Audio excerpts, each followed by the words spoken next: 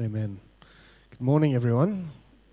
It's wonderful to be with you this morning. If you haven't met me before, my name is Brad. I'm one of the pastors here at Connect.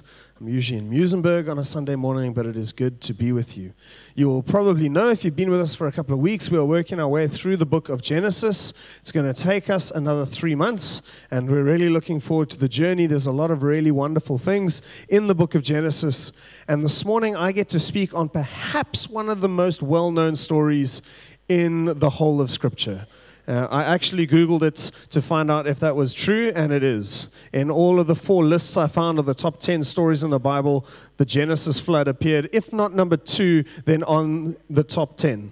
So this is one of the most well-known stories. We're going to spend this morning, we're going to talk about Noah and his ark, except that we're not actually going to talk about Noah and the ark. See, I could do that. We could do that. There's a lot you could say about Noah, right? There's a lot we could learn from him. How faithful he was in a time of rampant and abundant sin. That's a great example for us to live out today.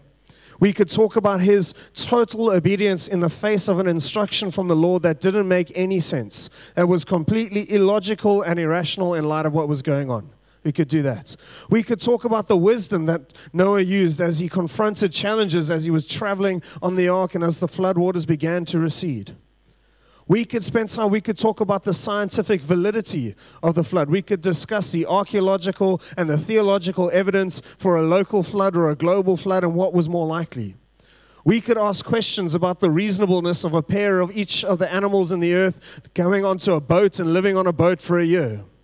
We could argue the apologetics for the factual nature of the ark and the flood. We could do all of those things, and many people have done all of those things.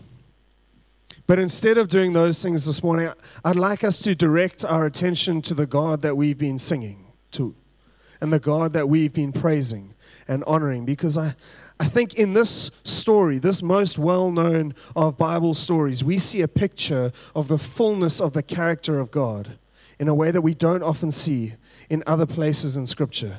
There's this balanced representation of God's nature and His character. There's the fullness of His wrath and the extension of His grace that get interwoven together in a story that foreshadows the life that we get to live now under the new covenant. It's a story that I hope you will view with a new appreciation as we look at it together. It's my hope that it inspires in you a greater love and appreciation for God and a devotion to Him as we follow and serve Him together. It's also a story that takes place over 3.5 chapters in the Bible, and if we had to go through all of those 3.5 chapters together, Eskom would cut us off with power, right? So we're going to try and do it in snippets. I'd love to encourage you to go home and to read through the whole story by yourself. You will see it's beautiful in its completeness, right? And really go and do that. It's really going to be worth it for you. But we're gonna go through the story. We're going to pick up some significant moments along the way. I'm going to have snippets of the passages on the screen. But if you want to follow in your own Bibles, please do that, and it's going to be really, really great. Okay. However, before we turn to looking at God in the story of the flood starts with a picture of humanity. It starts with a focus on our ancestors, and it looks at our deep, deep depravity and sinfulness. And so I want us to just set the scene, as it were, and sit in those scriptures and understand them a little bit, get the feel of them. So we're going to look at 2 of them, right? It starts Genesis chapter 6 from verse 5. It says this: "The Lord observed the extent of human wickedness on the earth." You could put that up for us, Mark. That'd be great. Thanks. "And He saw everything that they thought or imagined was consistently and totally evil. So the Lord was sorry that He had ever made man and put them on the earth. And it broke His heart. And so He said, I am sorry that I ever made them." A little further on in verse 11, it says, "Now the earth was corrupt in God's sight, and the earth was filled with violence. And God saw the earth, and behold, it was corrupt, for all flesh had corrupted their way on the earth." This is the opening to the story of the Genesis flood. And I want to see if you notice something as we draw a few things out. You notice the phrases that we see here in verses 5 and verse 12. Right, it says the Lord observed, the Lord saw, and it says, and God saw. Does that remind you of something? Does that remind you of anything in the Genesis narrative? Right? Remember, right back in Genesis chapter 1, God creates. And after each day of creation, God looks down at what He has done, and He saw that it was good. And after 6 days of creating land and plants and light and dark and sea and ground, on the 6th day He makes man, and He forms men and women in His own image.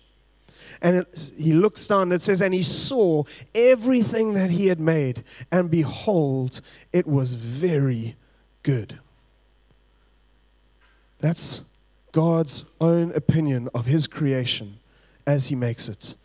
But 5 chapters on in the book of Genesis, God looks down, and it is no longer good. It is no longer very good. It has become the complete opposite of what God created. All flesh has been corrupted. The collective thoughts and deeds of humanity are described as consistently and totally evil. Isn't that terrible? The sinfulness of man is so bad that it breaks God's heart. And it says that He was grieved that He had made us. He repented of making humanity. He regretted having ever made us in the first place. These verses are they're written in a way that helps us to recognize that what we see here in Genesis chapter 6 is a reversal of the creation week that God began in Genesis chapter 1. And in the beginning of Genesis 7, if you have a look there, you'll see that God tells Noah to go into the ark, for in 7 days the flood is going to come. Just as God created in a week in Genesis chapter 1, now in a week He destroys all that He created. Just think about that for a moment. The sinful actions of men and women have effectively reversed the creative design of Almighty God. Does that cut you a little close? That grieves my heart. It breaks my heart that God's creation, those that He created in His own image and likeness, could get so corrupt that they could destroy the very thing that God created us for. And it causes me to ask this question. I can't help but think this question as I read this text. What does God feel when He looks at humanity today? What does God carry in His heart when He looks at us now? How much pain and anguish lives in the heart of God as He looks at the brokenness of humanity? I mean, I don't know if we were worse now than we are back then. It's difficult for us to evaluate. I don't think we ever can. But we can speculate. You know, in Genesis chapter 19, you've got this a bit of a PG story. Apologies. Right? But you've got a man who receives some visitors into his home. And an hour or two later, the village arrives outside and says, you need to release those men to us because we all want to rape them. That is a terrible thing. That is a horrendous moment. Today, we will willingly alter a person's sexuality. We will remove things and organs that God has made them with and replace them with ones that we've chosen and created ourselves. We will experiment with DNA and genome editing, create mankind in our own image. We will endorse and fight for the rights of things that God has declared to be an abomination. In Romans chapter 1 and verse 30, Paul is reflecting on the state of his own generation. And he uses a collection of adjectives to describe his generation and the depravity to which they have fallen. And the one that really sits with me every time I read that description is he says that they are inventors of evil. They are people that find new and novel ways of committing evil. And I can't help but feel as I look at the world around me that pretty well describes how our world lives today. How much grief is carried in the heart of God as He looks at His world and at His creation. But as we discovered in the evening in Muizenberg a little while ago, as we read through the book of Hebrews, the writer says, I am confident of better things in your case. Right? There are righteous people, and hopefully we are those people. Just as God looked down and everyone was sinful but Noah, I trust and hope for better things in our case. I trust that when God looks at His world and at His creation, when He looks at Connect, He sees a body of people that love Him and do their best to honor Him and to live out their salvation with fear and trembling towards the King of Heaven. Right? Because we've been made righteous by the blood of Jesus, and the Spirit of the living God has come to reside inside us and has joined Himself to us. And we do our best to live out our lives by the Spirit as God works in us. But the story of the flood must cause us to reevaluate how we think about and how we respond to sin. Because right at the beginning of the story of God and the working of His people as a whole, right in the beginning even of that story, we see this insight into the heart of God. We see God as the picture of a father who has to watch his wayward child spiral deeper and deeper into darkness until he can no longer recognize that child anymore, until that child gets cut off from the family. Some of you might know from personal experience what that's like. But for me, as I look at what we see in the beginning of the flood, it causes me to think differently about sin. It causes me to recognize that whenever I am tempted towards sin, or whenever someone else comes to me and shares something with me, and I'm tempted to be gentle and to be light and to be gracious and to not call out the sin that I feel like they might be walking into, it causes me to think and to remember that sin is a serious issue. Sin is a real problem. The story of the flood reminds us of the power of our sin and the effect that it has upon the God that we love and serve. But let's put our sin over there for a moment, right? And let's turn our eyes and our attention to the Lord. Because the story begins with our sinfulness, but that sinfulness draws three distinct responses out of God. And it's to those that we're going to give most of our attention this morning. And the first response that we see in the story of the flood is we see the justice of God as a response to the sinfulness of man. And this is perhaps the most poignant of the three responses that we see, but it's not always the most appreciated. See, the flood of Genesis most patently represents the sovereign justice of God in action. I think few stories in Scripture so exemplify this characteristic of God like the story of the flood. And I think it's probably because after the flood, God chooses in His incredible grace, and we're going to talk about this later, to limit Himself and to say, I will never again enact my justice in this way. And so right at the beginning, we have this unique story of the justice of God being outworked in human history. This flood establishes in the most emphatic terms that God is the judge of all the earth, that the wages of sin really are death, and that God is the ultimate judge to whom everyone must give an account. See, when God looked down on our sinfulness, it grieved Him to His heart. But it also caused a response of righteousness and judgment to rise up out of Him. It had to come as a response to the rampant and abundant sin that existed. And He chose to bring judgment. And we see this in Genesis chapter 6 and chapter 7. God makes this promise several times, right? Kind of re-emphasizes the strength of the purity of His response. And we're going to have a look at some of those passages together. Genesis chapter 6, verse 7. So the Lord said, I will blot out man whom I have created from the face of the land, man and animals and creeping things and the birds of the heavens, for I am sorry that I have made them. Verse 13, and God said to Noah, I have determined to make an end of all flesh, for behold, the earth is filled with violence through them. Behold, I will destroy them with the earth. Verse 17, look, I'm about to cover the earth with a flood that will destroy every living thing that breathes. Everything on earth will die.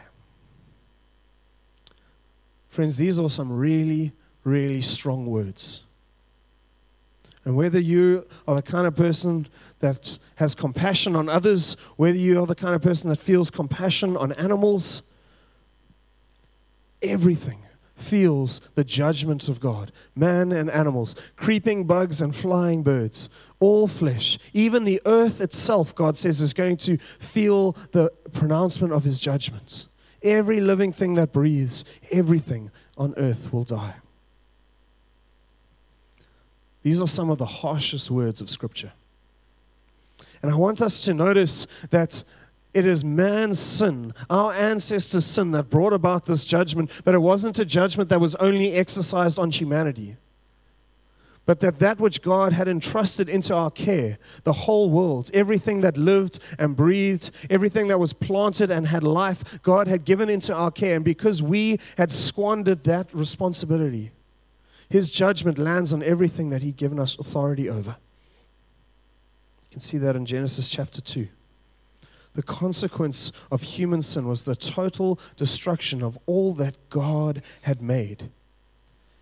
Everything that he had breathed his breath of life into was put to death. That's the wages of sin. And yet, as we consider that the incredible gravity of that judgment, I want to suggest to you that this destruction was actually only a partial destruction. That this destruction still represents some restraint on God's part. And that as you go to the New Testament and you read the promises that exist there, you'll see that there is coming a day where the judgment of God will be even more severe. Jesus himself speaks about it in Luke chapter 17. He says, "The days are coming when you will desire to see one of the days of the Son of Man. For as lightning flashes and lights up the sky from one side to the other, so will the Son of Man be in his day. And just as it was in the days of Noah, so it will be in the days of the Son of Man. For they will be eating and drinking and marrying and being given in marriage until the day that Noah entered the ark and the flood came and destroyed them all. Likewise, just as it was in the days of Lot, they were eating and drinking, buying and selling, planting and building. But on the day that Lot went out from Sodom, fire and sulfur rained from heaven and destroyed them all. So it will be on the day when the Son of Man is revealed." Peter gets a little bit more explicit in his second letter to the church. And he writes and he says, guys, you need to remember, he says, I want to remind you most importantly that in the last days, scoffers will come, people that don't believe the truth. They will mock the truth, that they follow their own desires. And they will say to you, what happened to the promise that Jesus is coming again? What happened to the promise that you and I all cling to, that we haven't yet seen for 2,000 years? From times before our ancestors, they will say everything has remained the same since the world was first created. But he says they deliberately forget that God made the heavens long ago by the word of his command, and that he brought the earth out from the water and surrounded it with water, and then he used that water to destroy the ancient world with a mighty flood. And by the same word, the present heavens and the earth have been stored up for fire. They are being kept for the day of judgment when ungodly people will be destroyed. But the day of the Lord will come as unexpectedly as a thief. Then the heavens will pass away with a terrible noise, and the very elements themselves will disappear in fire. And the earth and everything on it will be found to deserve judgment. That's the destruction that is yet to come. That's the judgment of God that is being stored up. Peter goes on to say the reason it hasn't happened yet is because of the grace and the patience of God, that he has given humanity as long as possible to repent and to turn from evil, because he desires that none should perish, that all should come to a knowledge of the truth. And so he has postponed that judgment. He has held it off until the day, but a day is coming. My friends, let us make no mistake. God is not mocked. We will reap what we sow. Judgment and justice are being held over, but they have not been abandoned. And that for me is both comforting and a little daunting. It's comforting because when we see the great volume of evil around us, when I look around, when I read the news, when I see the terrible things that are being perpetrated by people around me, and it breaks my heart. And I read about people being raped and murdered and abandoned and abused and all kinds of horrendous things. and my heart is grieved and broken. I take comfort because I know there will be a day of judgment where God will hold the world to account and no evil deed will go unpunished. I find comfort in that. But it's daunting because I too will have to stand before the judge of all the earth. And all of the sin in my life will be exposed before him. And everything that has been done in darkness will be proclaimed in the light. And I praise God that on that day I will have Jesus next to me as my advocate and the propitiation for my sin. And everything that is laid bare and the shame that I feel will be laid on him. And like Paul, I can say, praise be to God who saves me from this body of death. Because that's where we would all stand. Thank you, Jesus, for being the sacrifice that bears away the wrath of God on my behalf. And as I read the story and I reflect on the display of the justice of God worked out in human history, I can't help but reflect on the reality that it paints for us as New Testament believers. It causes me to ask this question in my heart, and I want to give us a moment to just contemplate this together and to ask God to prompt this in us. Has the forbearance of God caused us to downplay the seriousness of sin? Has the fact that God has held off judgment, he has deferred it to a later time, and that we get to live in grace and mercy that exists in Jesus, has his incredible love towards us caused us to downplay and to lessen the seriousness of sin? And I'd just like to give us a moment where we're silent and ask the Holy Spirit to ask that of us. And so, Holy Spirit, we welcome you now. And we ask you, Lord, that if we have in our hearts made small the heinousness of sin, God, I pray that you call that to mind for us.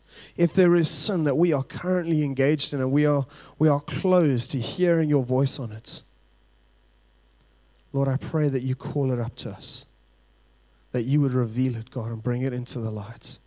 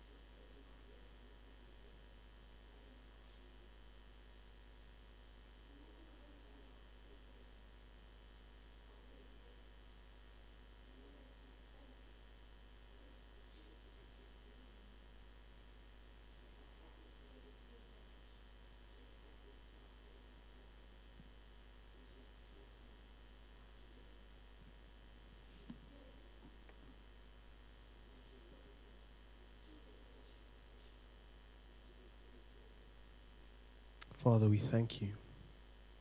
And by your Spirit, you speak to us. And we welcome the searching of your Spirit in our lives.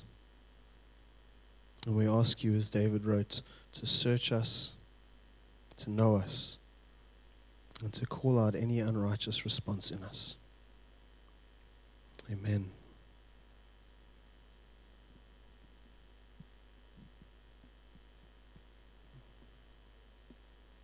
Hammering heart, and I can't keep quiet. Thank you, Brad, for this message. I just feel that we are sitting here, washed by the blood of Jesus. Although we're sinless, he doesn't see our sin. And we are, I believe, rather complacent because of our salvation that is awaiting us. We are saved now, and we're saved eternally. And so many things are going on in this world that Brad has alluded to. The terrible things that mankind is doing that is against God's will, against his stated purpose for mankind. The changing of the word, we'll accept this one, and we will change what the church is doing. Maybe not our church, but the church in general is changing what it accepts and to I don't know, be more acceptable to the world. And we're turning away from what God wants us to do and be and live as his people. And I know that many of us don't agree with what is going on in the world and the things that are being accepted and the things we're staying silent. I believe that we can't sit in our peaceful place of being justified by Christ's death and stay silent on these issues. We need to have a voice to speak up against those things that the world is doing that is contrary to God's will. We need to have a voice, not just an individual voice, because individuals do try to speak up in various ways. Where is the voice of the church? I believe the church needs to speak up against these abominations, against the things that we are doing, and we as mankind. And we're just accepting these things, and we say, tut, that's terrible. We shouldn't be doing those things. And gosh, the church shouldn't be accepting homosexuals. And we say, yes, we love the sinner, but we don't accept the sin. And that's good. But there are churches who are accepting it all. And they're just covering over God's word and God's intention for mankind. And I believe in so many ways the church has been silent, and I say no longer should the church be silent. Are we going to speak up against these things? Because I believe that we will be judged for staying silent. Thank you.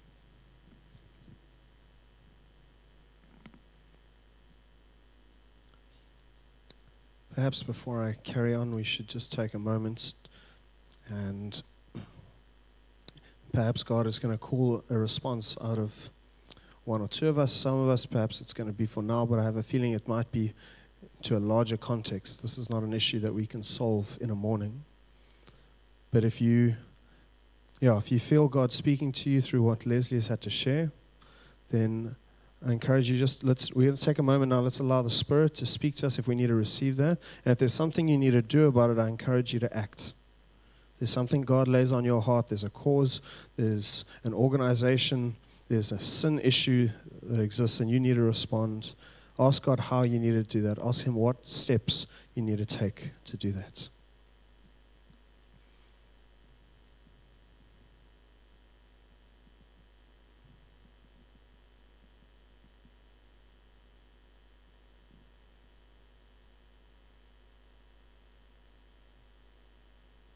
With us this morning. So Alan, maybe if you and the team could come and join us on the stage, and we want to just enter into a space of turning our attention and our thoughts back to God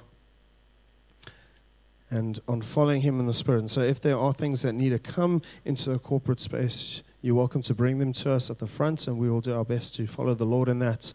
Are we going to bring this? Yeah, let's bring this in. Father, we want to thank you for the grace that you have extended to us in Christ. We want to thank you, Lord, that is totally and completely undeserved. We want to thank you, Father, that you have demonstrated that to us and that we live in incredible freedom as a result. But Lord, we are a people who are called to be burdened about the reality of sin around us.